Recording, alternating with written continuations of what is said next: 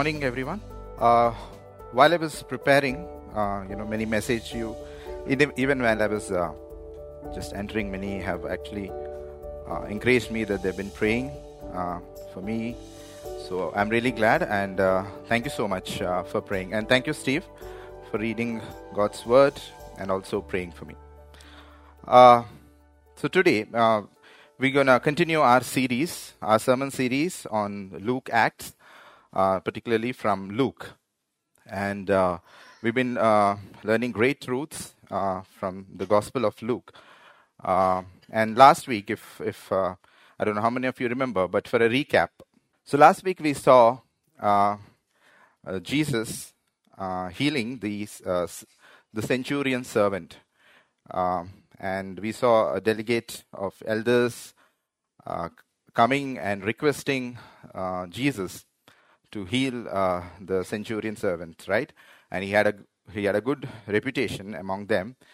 And we saw that Jesus healed him, even if, he didn't have to physically go touch or heal the centurion servant, but he just healed him just by his words. And we saw Jesus commending the centurion servant for his faith. Then we saw the account of Jesus raising a dead young man to life. And people, whoever saw that, they were filled with fear, they were filled with amazement. And we saw that, especially these two categories of people, responding to Jesus in faith. And we saw, how it looks to respond to Jesus in faith. Now, we're going to continue this series on faith, how, and the sermon is, titled as The Call to Faith. After this, Luke records that John the Baptist, who is in the prison, heard all what is happening, and he sends his disciples to Jesus, and he asks Jesus one thing: are you the one, or do we look forward to someone else? Are you the one about whom it is written? Are you the expected one, or do we look for someone else? The general expectation during that time was that Messiah would expel the Gentile oppression and establish the kingdom of righteousness and peace. Right? But in response to that, Jesus quotes Isaiah 61. He says that the blind are receiving the sight, the lepers are getting healed, and the poor are the gospel is being preached to the poor. And he says to him, not to take offense at him, and rather what he means by that is to have faith in the message of Jesus and his works. And he sends back his disciples. He commends John the Baptist and his work, and he says that he's the greatest man born of women. But Jesus also says, but even the least in the kingdom of God is greater than him. Even the least in the kingdom of God is greater than him. Now, as Jesus continues preaching and doing the miracles, we see the response was not all same. There was varied responses.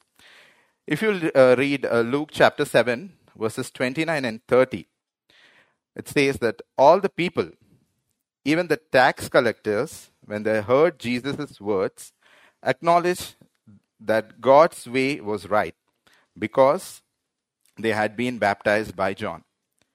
But the Pharisees and the experts in the law rejected God's purposes for themselves because they had not been baptized by John. So we have two categories of people here. People like tax collectors, the Gentiles, and the normal people trusting in Jesus and his message and his work and acknowledging that God's ways are right. And they even got baptized, baptized by John. They have been baptized with the baptism of repentance. But whereas the Pharisees and the experts in the law, we see that they have rejected Jesus.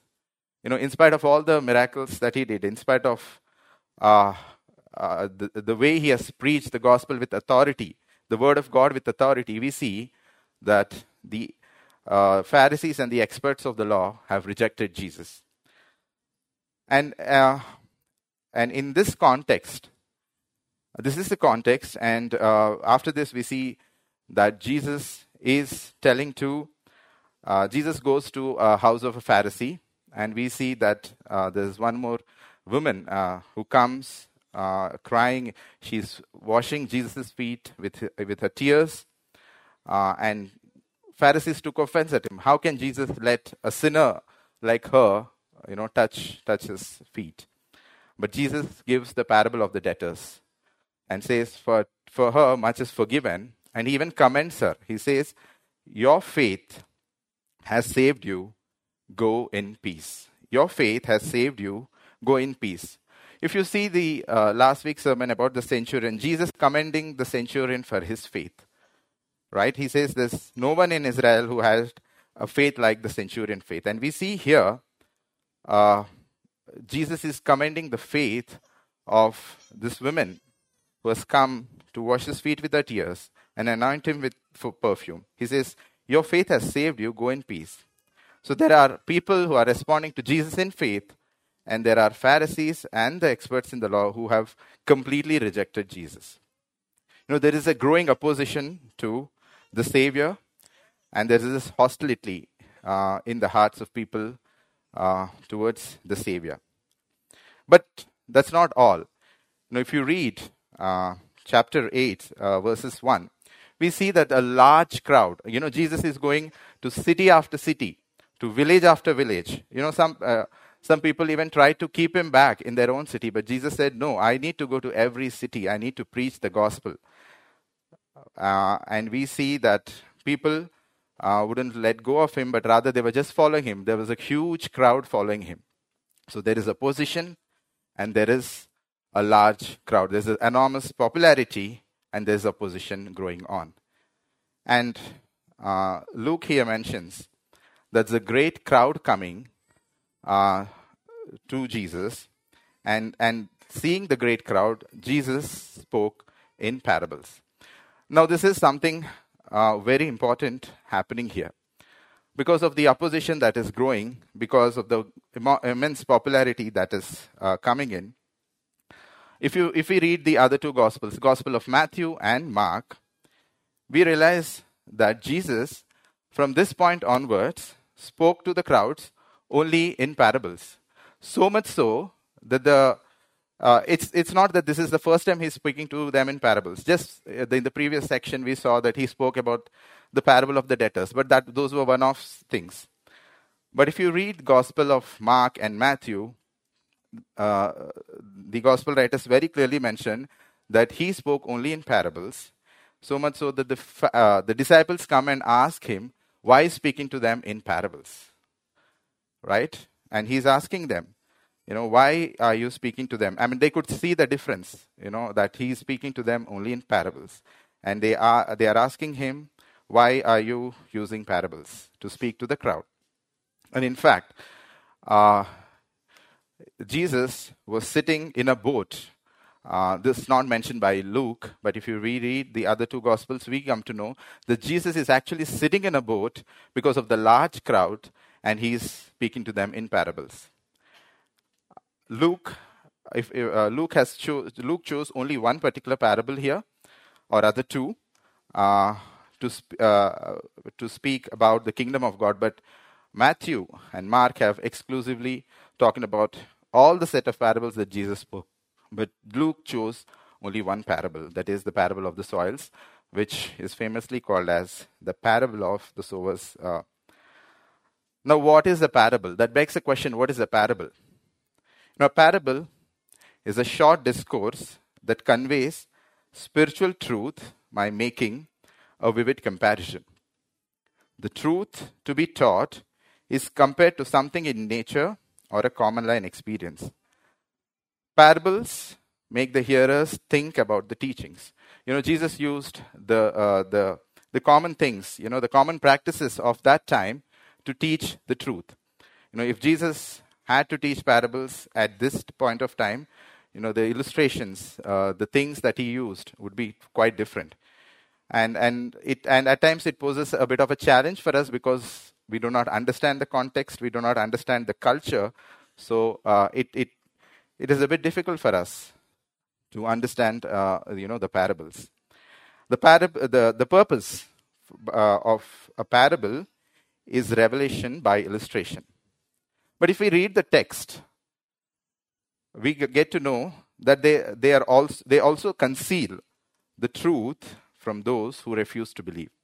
Jesus is when the disciples come and ask Jesus why he's speaking to them in parables, Jesus says, to you it has been given to know the mysteries or the secrets of the kingdom of God, but for them it is in parables, so that seeing they may not see and hearing they may not understand. Jesus is using the parables to conceal the truth.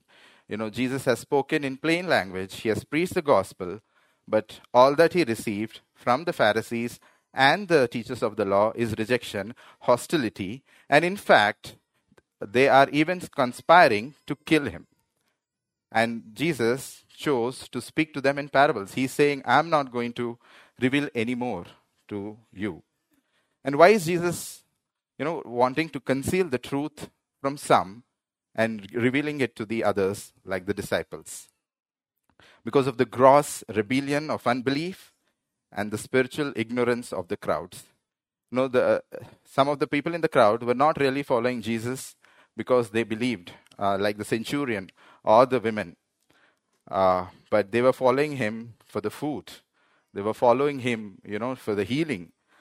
They were not following him because they truly believed that he's the Messiah.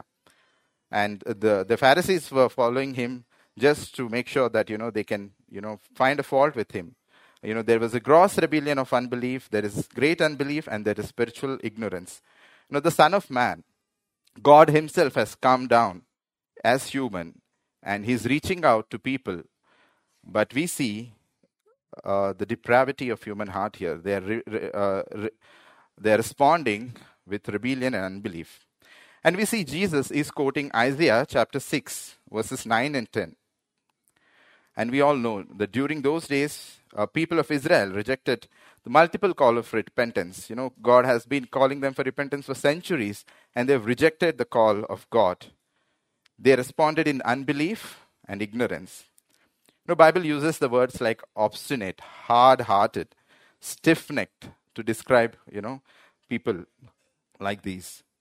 And God is judging them and not giving them any more revelation, but rather asking prophet Isaiah to speak in such a manner that the unbelieving crowd would not understand, but rather the people who believed understood and repented.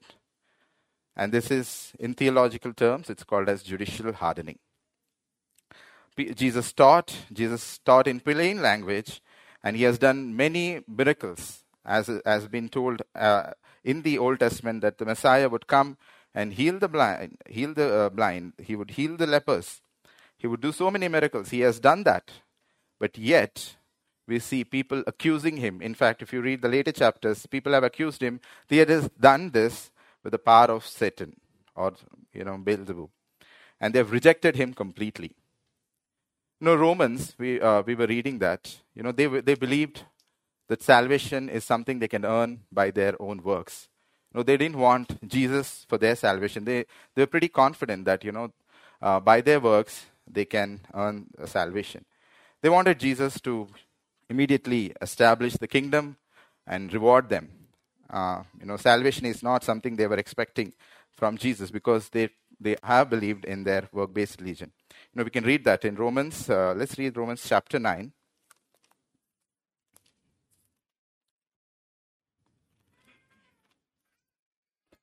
Romans chapter 9, verse 30. What shall we say then? The Gentiles who did not pursue righteousness attained righteousness, even the righteousness which is by faith. But Israel, pursuing a law of righteousness, did not arrive at that law. Why? Because they did not pursue it by faith, but as though it were by works. They stumbled over the stumbling block, just as it is written, Behold, I lay in Zion a stone of stumbling and a rock of offense, and he who believes in him will not be disappointed. That the Jews of that time, Jesus came to them and he preached the gospel. He offered them the kingdom, but they have rejected him. They have rejected him and they have not responded to him by faith. But rather we see the Gentiles like the centurion and the sinners, the tax collectors, responding to Jesus by faith and repenting and then trusting in Jesus by faith. Now, how long is this hardening? We can read that in Romans chapter 11, so I'll leave it up to you to go back and read Romans chapter 11 to understand how long is this hardening going to continue. The major topic of the parables that Jesus spoke is the kingdom of God. Now, Jesus says that, to you it has been granted to know the mysteries of the kingdom of God. And here Luke has chosen, two parables, one being the parable of the soil and the parable of the lamp, to teach the disciples about the mystery of the kingdom of God. What is this mystery? What is this mystery of the kingdom of God? It's a New Testament concept. The kingdom refers to the manifestation of God's promised rule. When John the Baptist announced that it has come near, we read that in Matthew chapter 3 and verse 2, Mark chapter 1 verses 14 and 15, he was proclaiming the approach of the rule of God through the Messiah as promised in the Old Testament. This is what John the Baptist said, right? The kingdom of God is at hand, so repent. Now, in Jesus' ministry, this era has arrived. Luke chapter 4, verse 16 to 30. And there are many such verses. Though in the New Testament, it arrives in phases. They were expecting a glorious kingdom. But Jesus said it is going to arrive in phases. And Jesus prepares for its coming through his ministry and by his work on the cross, which enables the new covenant promises of forgiveness of sins to be put in place and allows the disciples to begin preaching its offer to all. To all. We saw this in Simon when Jesus was taken to the temple. When Jesus was born and was taken to the temple, Simon said, even the Gentiles are added, right? And we see that Jesus has come to offer his life as a sacrifice for our sins so that we receive the forgiveness of sins, right? And this is the mystery of the kingdom of God. But there is more to the mystery of there is more to the kingdom than just a spiritual blessing. For Jesus will someday exercise authority over the entire earth in the future manifestation of the kingdom. The glorious manifestation which they were expecting is definitely going to come one day. And that's our glorious hope too. We read that in Acts chapter 3, verses 14 to 23. 14 to 23. Let's read Acts chapter 3, verses 14 to 20. But you disowned the holy and the righteous one and asked for a murderer to be granted to you, but put to death the Prince of Life, the one whom God raised from dead, a fact to which we are witnesses. On the basis of faith in his name, it is in the name of Jesus which has strengthened this man whom you see and know, and the faith which comes through him has given him the perfect health in the presence of you all. And now, brethren, I know that you acted in ignorance, just as you rulers did also. But the things which God announced beforehand by the mouth of all the prophets, that is, Christ would suffer, he has thus fulfilled. Therefore, repent and return, so that your sins may be wiped away, in order that the time of refreshing may come from the presence of the Lord, and he may send Jesus, the appointed for you, whom heaven and heavens must receive until the period of restoration and of all things about which God spoke by the mouth of his holy prophet from ancient times. Moses said, the Lord God will raise up for you a prophet like me from your brethren. To him you shall give heed to everything he says to you. And it will be that every soul that does not heed the prophet shall be utterly destroyed from among the people. There is going to be a period of restoration. There is going to be a glorious manifestation of the kingdom. Although in the present form, it's just it's in this spiritual. It's not as glorious as it is going to be. But still, the kingdom has arrived, and people need to repent and accept the gospel and repent and be part of the kingdom. When we read Matthew's and Mark's gospel, we know that Jesus spoke not but more than one parable about the kingdom. But as I said, Luke chose only one parable here about the kingdom of God to show one aspect of the faith. John the Baptist did not have this privilege of knowing about the mystery of the kingdom of God. That's why he has sent his disciples, to Jesus. He did not know about the mystery of the kingdom of God. But for New Testament believers like us, we know the mystery of the kingdom of God. And that's why Jesus says that we are more blessed the word of God reveals to us the mystery of God, which was not even revealed to people like the great men like John the Baptist, even the men of the prophets of the Old Testament. And we are so blessed to know about the kingdom of God, and it's a great blessing for us. After this, Jesus saw the crowds, and he started speaking to them in parables. And the parable that Luke chose is the parable of soils. When Messiah came and preached the word of God and called the people to respond in faith, the response was very varied. And God chose this parable, or Jesus is, teaching to us, the various responses to the word of God through this parable. And Jesus clearly says that his word is the seed that was mentioned in the parable of the soils. Right? He says that the word of God is the seed. If you read the parable, the focus is not so much on the sower, and that's why the focus is much on the soil, but not on the sower. Right? And each soil responds differently to the same seed. The seed that fell on the road, they never had a chance. Satan comes, picks up whatever has not already been trampled. In such case, people have no chance to hear, believe, and be saved. The second category of people, the seed fell on the rock. It started off well. They've accepted, the word of God with joy, but their faith was short-lived.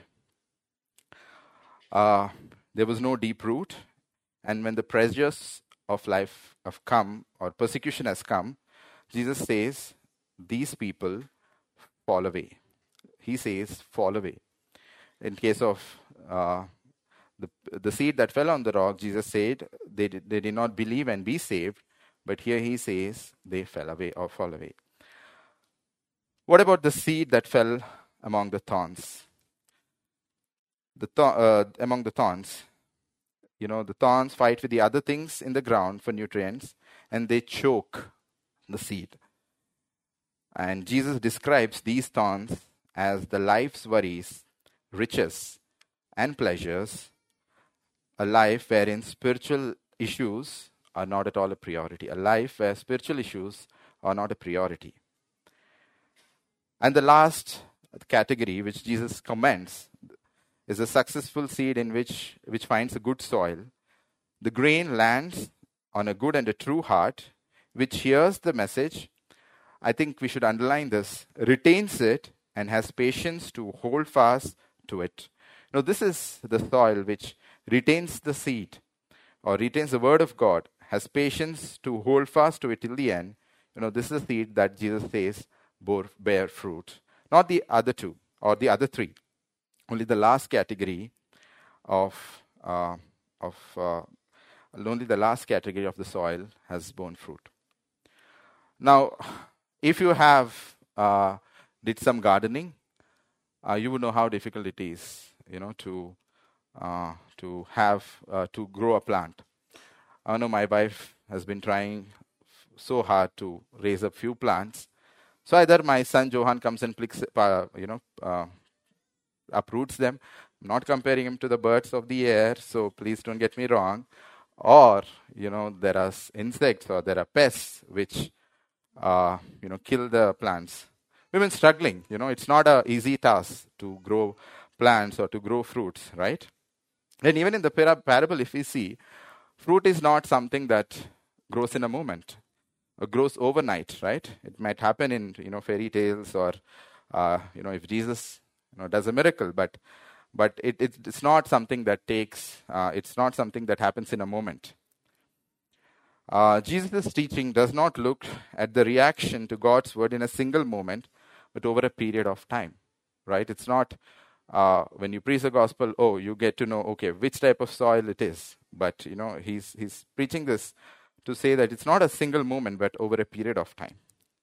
It takes time to bear fruit, just as it takes time for the weeds to choke the seed or for the lack of fruit in plant to become evident. Jesus' point deals with how to respond to the word. Only one soil meets the goal at the end of it, and that is the fourth soil, right? How do we apply this truth about the parable of soils in our lives? Clearly, if there is no seed, there is no fruit. One cannot have a fruit without the planting of a seed. Galatians chapter 6 verse 7 to 8 says, "Do not be deceived. God cannot be mocked. A man reaps what he sows. Whoever sows to please their flesh from the flesh will reap destruction. And whoever sows to please the Spirit from the Spirit will reap eternal life." We need whatever we sow, we reap. Romans chapter 12 verse 2. "Do not conform to the patterns of this world, but be transformed by the renewing of your mind."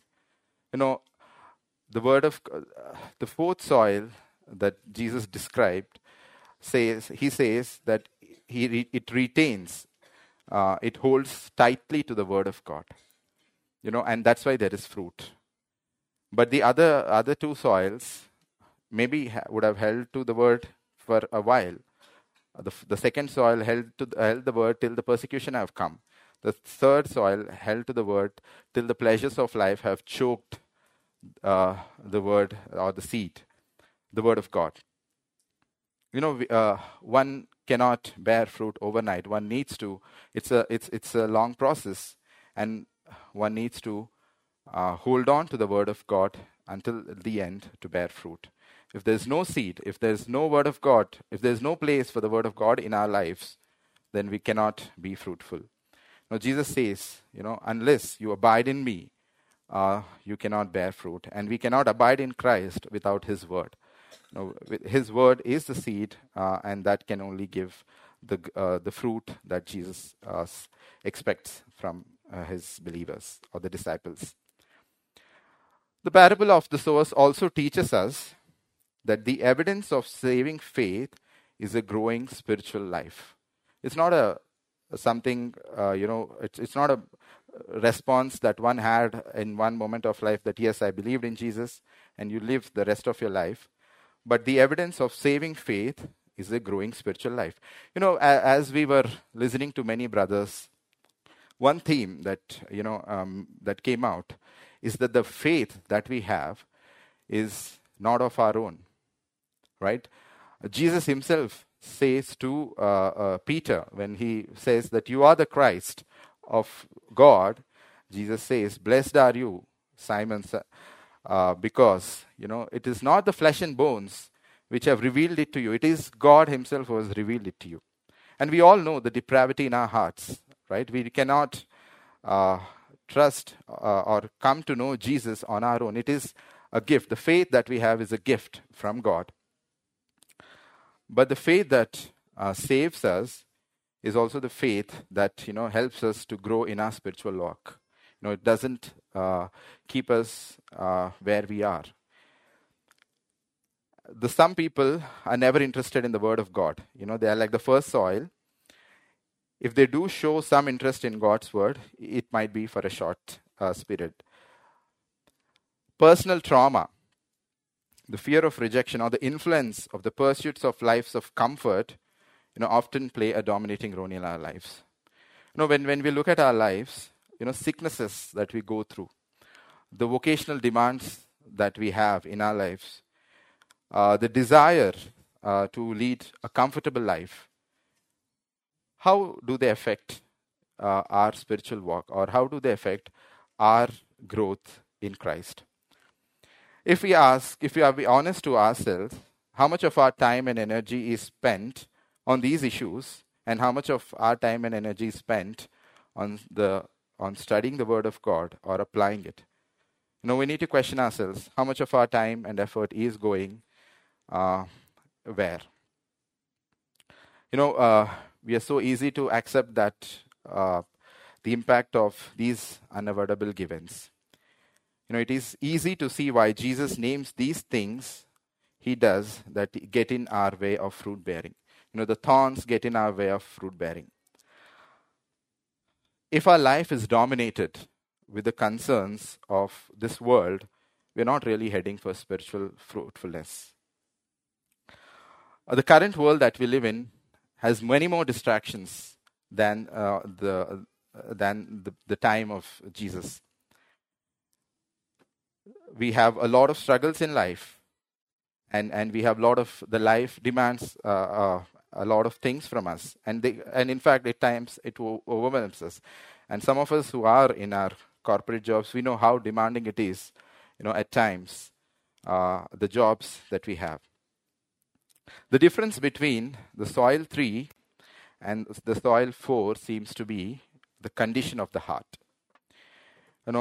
As Jesus said, a healthy heart clings to his word. It beats fast for him and responds to him. There are troubles in everyone's life. There are pressures in everyone's life. But a healthy heart clings to the word of God. It beats fast for him and responds to him. On the other hand, a damaged heart has trouble seeing him over the distractions and attractions of other things. It does take constant listening and clinging to the word of God to be fruitful. If we are not careful, the pressures of life, the riches, the worries of our lives will choke the word of God in our lives, and we might, and that will lead us to spiritual unfruitfulness. And that's why Jesus is warning. Can we say that the fourth soil, can we say that we do not have that issue in our lives? No. We all know that we have the pressures of life, we have the temptations, we have the desires to move ahead in life. But we need to be careful that if they are choking the word of God in our lives. And it takes conscious effort to focus on the word of God so that we become consistently fruitful. It's not an overnight thing, but it is an effort. One has to make a conscious choice to be fruitful. And Jesus wants us, his disciples, to understand this truth. Fruitfulness takes patience, just as it does for a farmer who sows the seeds. So we need, if we want to be fruitful in our lives, we need to be patient. We need to cling on to the word of God in spite of all the pressures of life, in spite of all that the life has to offer, and we need to cling to his word. And that is the evidence of a saving faith, a growing spiritual life, not a stunted spiritual life. If you see, it's the same seed, but different soils. And as we labor, and we are called, Jesus was the sower at that time, and now he has given that responsibility to his disciples. As we labor to sow the seeds of the kingdom, we must remember the various kind of responses that people might give to the word of God, right? And we must be careful for the pitfalls of the fruitfulness. Whether riches, fame, success, desire to be accepted, the pursuit of pleasure or comfort, or fear of letting God have the control, the road to fruitfulness is packed with multiple black holes that can swallow up any progress towards spiritual vibrancy. As Jesus said, he who has ears to hear, let him hear. Now, if we read 2 Timothy, 1 Timothy chapter 6, Paul is warning us to be careful about the riches. 1 Timothy chapter 6.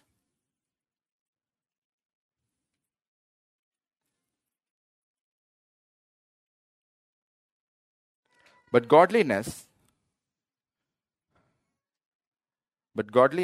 verse 6. But godliness actually is a means of great gain when accompanied by contentment. For we have brought nothing into this world, so we cannot take anything out of it either. If we have food and covering, with these we shall be content. But those who want to get rich fall into the temptation and a snare, and many foolish and harmful desires, which plunge men into ruin and destruction. For the love of money is the root of all evil, all sorts of evil, and some by longing for it have wandered away from the faith and pierced themselves with many griefs. Time and again, the Word of God reminds us that our life is plagued with many, many temptations. Our life is plagued with many pitfalls that keep us away from growing in fruitfulness. Fruitfulness is not an option. It's if the saving faith always produces a great fruit in the life of a believer. As we hear this message, as we hear the parable of the soils, what are the things in our lives that are choking the Word of God, that are choking our fruitfulness in Christ? Is it riches? Is it the desire to get rich?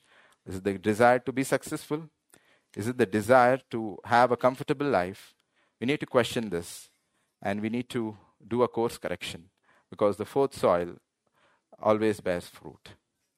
After teaching the crowd about the parable of the soils, Luke mentions that Jesus taught one more parable, the parable of the lambs. We read that from verses 16 to 18. Luke chapter 8, verses 16 to 18. Jesus compares his word to a light here. In the previous parable, he compared it to a seed that bears fruit, but now here he's comparing the word of God to light. And Jesus is reminding that if you do not respond to the light, the consequences are going to be dire.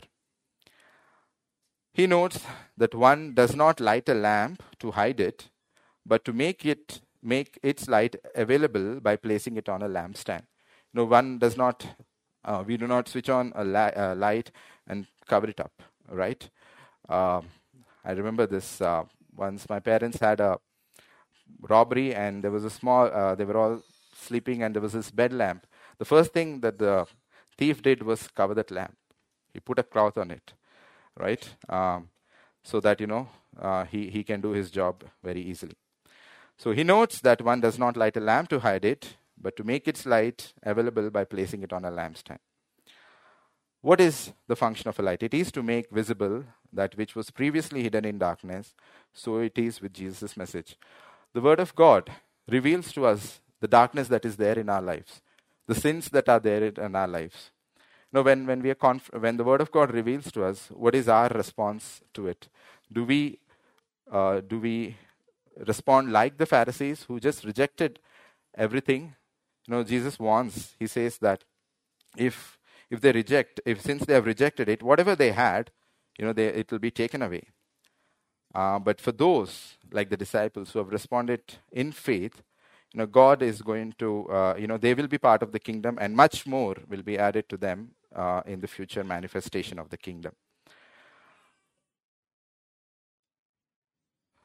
Romans chapter 10, verse 17 says, "Consequently, faith comes from hearing the message, and the message is heard through the word about Christ.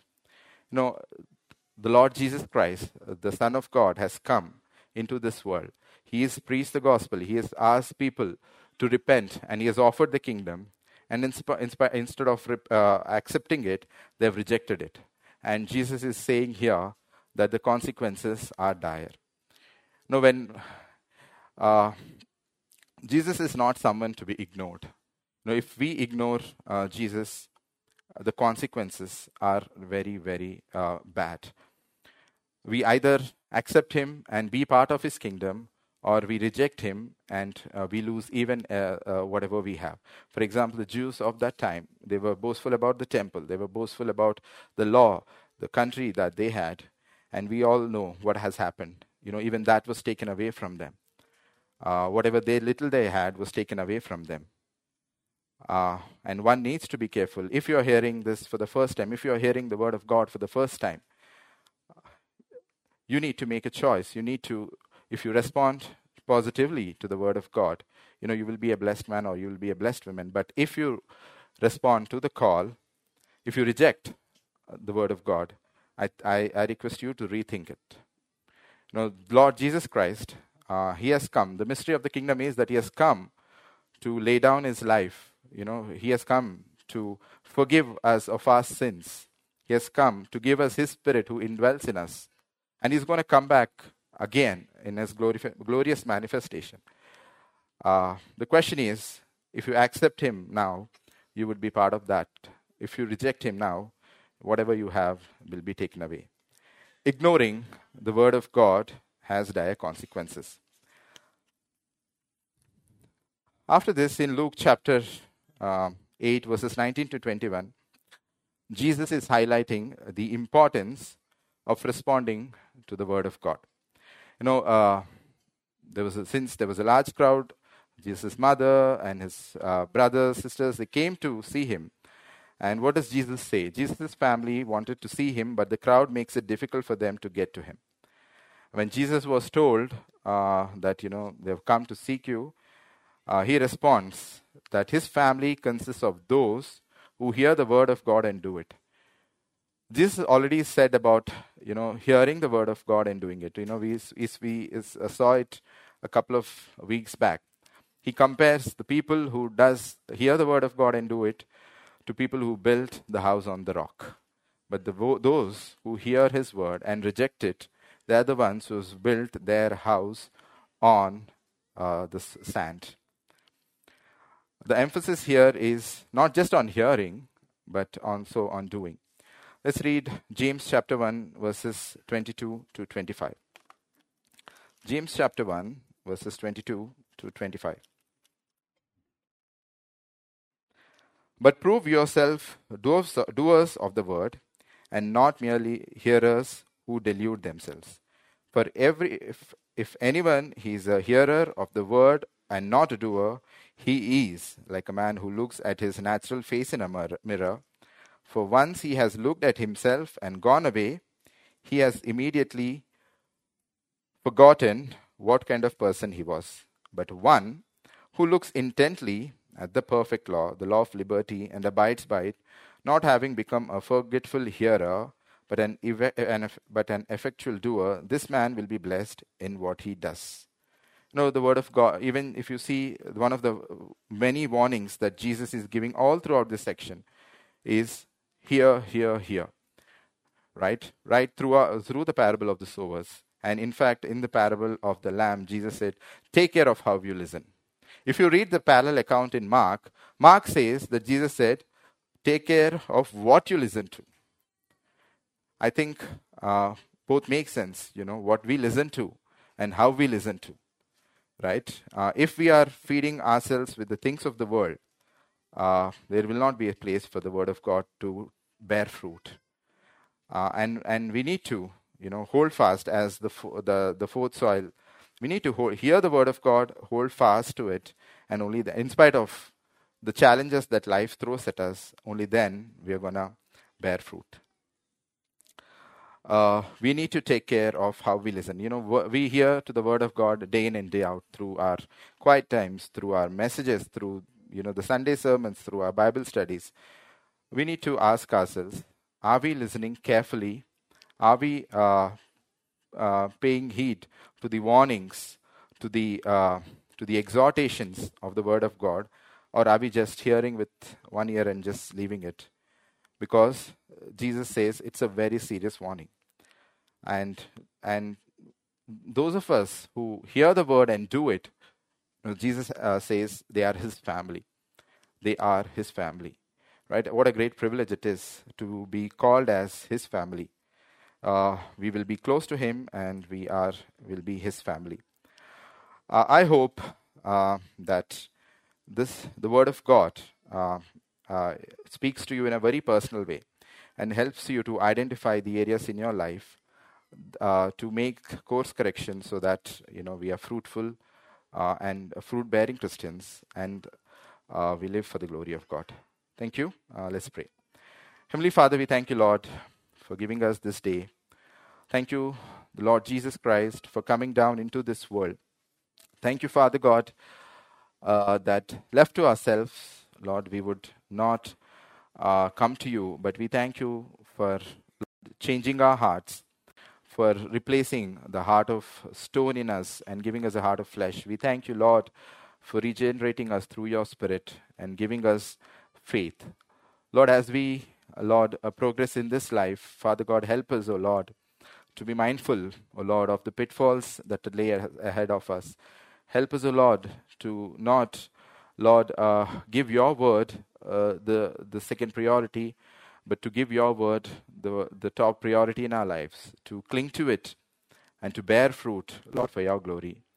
Father God, we pray that you would enable us, O Lord, to identify what is it in our lives that you want us to change, so that we bear much fruit and for your glory. Help us, O Lord, for those of us who are yet to respond to the call of faith. Help us, O Father, to respond, to take, Lord, to make a decision, O Father, and not let our hearts be more hardened. Help us, O Lord. And we thank you that you have said that those who do your word, those who hear your word and do it, are your family. What a great privilege it is. We want to thank you, dear Lord. Thank you once again, and we ask this in the precious and holy name of Lord and our Savior, Jesus Christ. Amen. Thank you.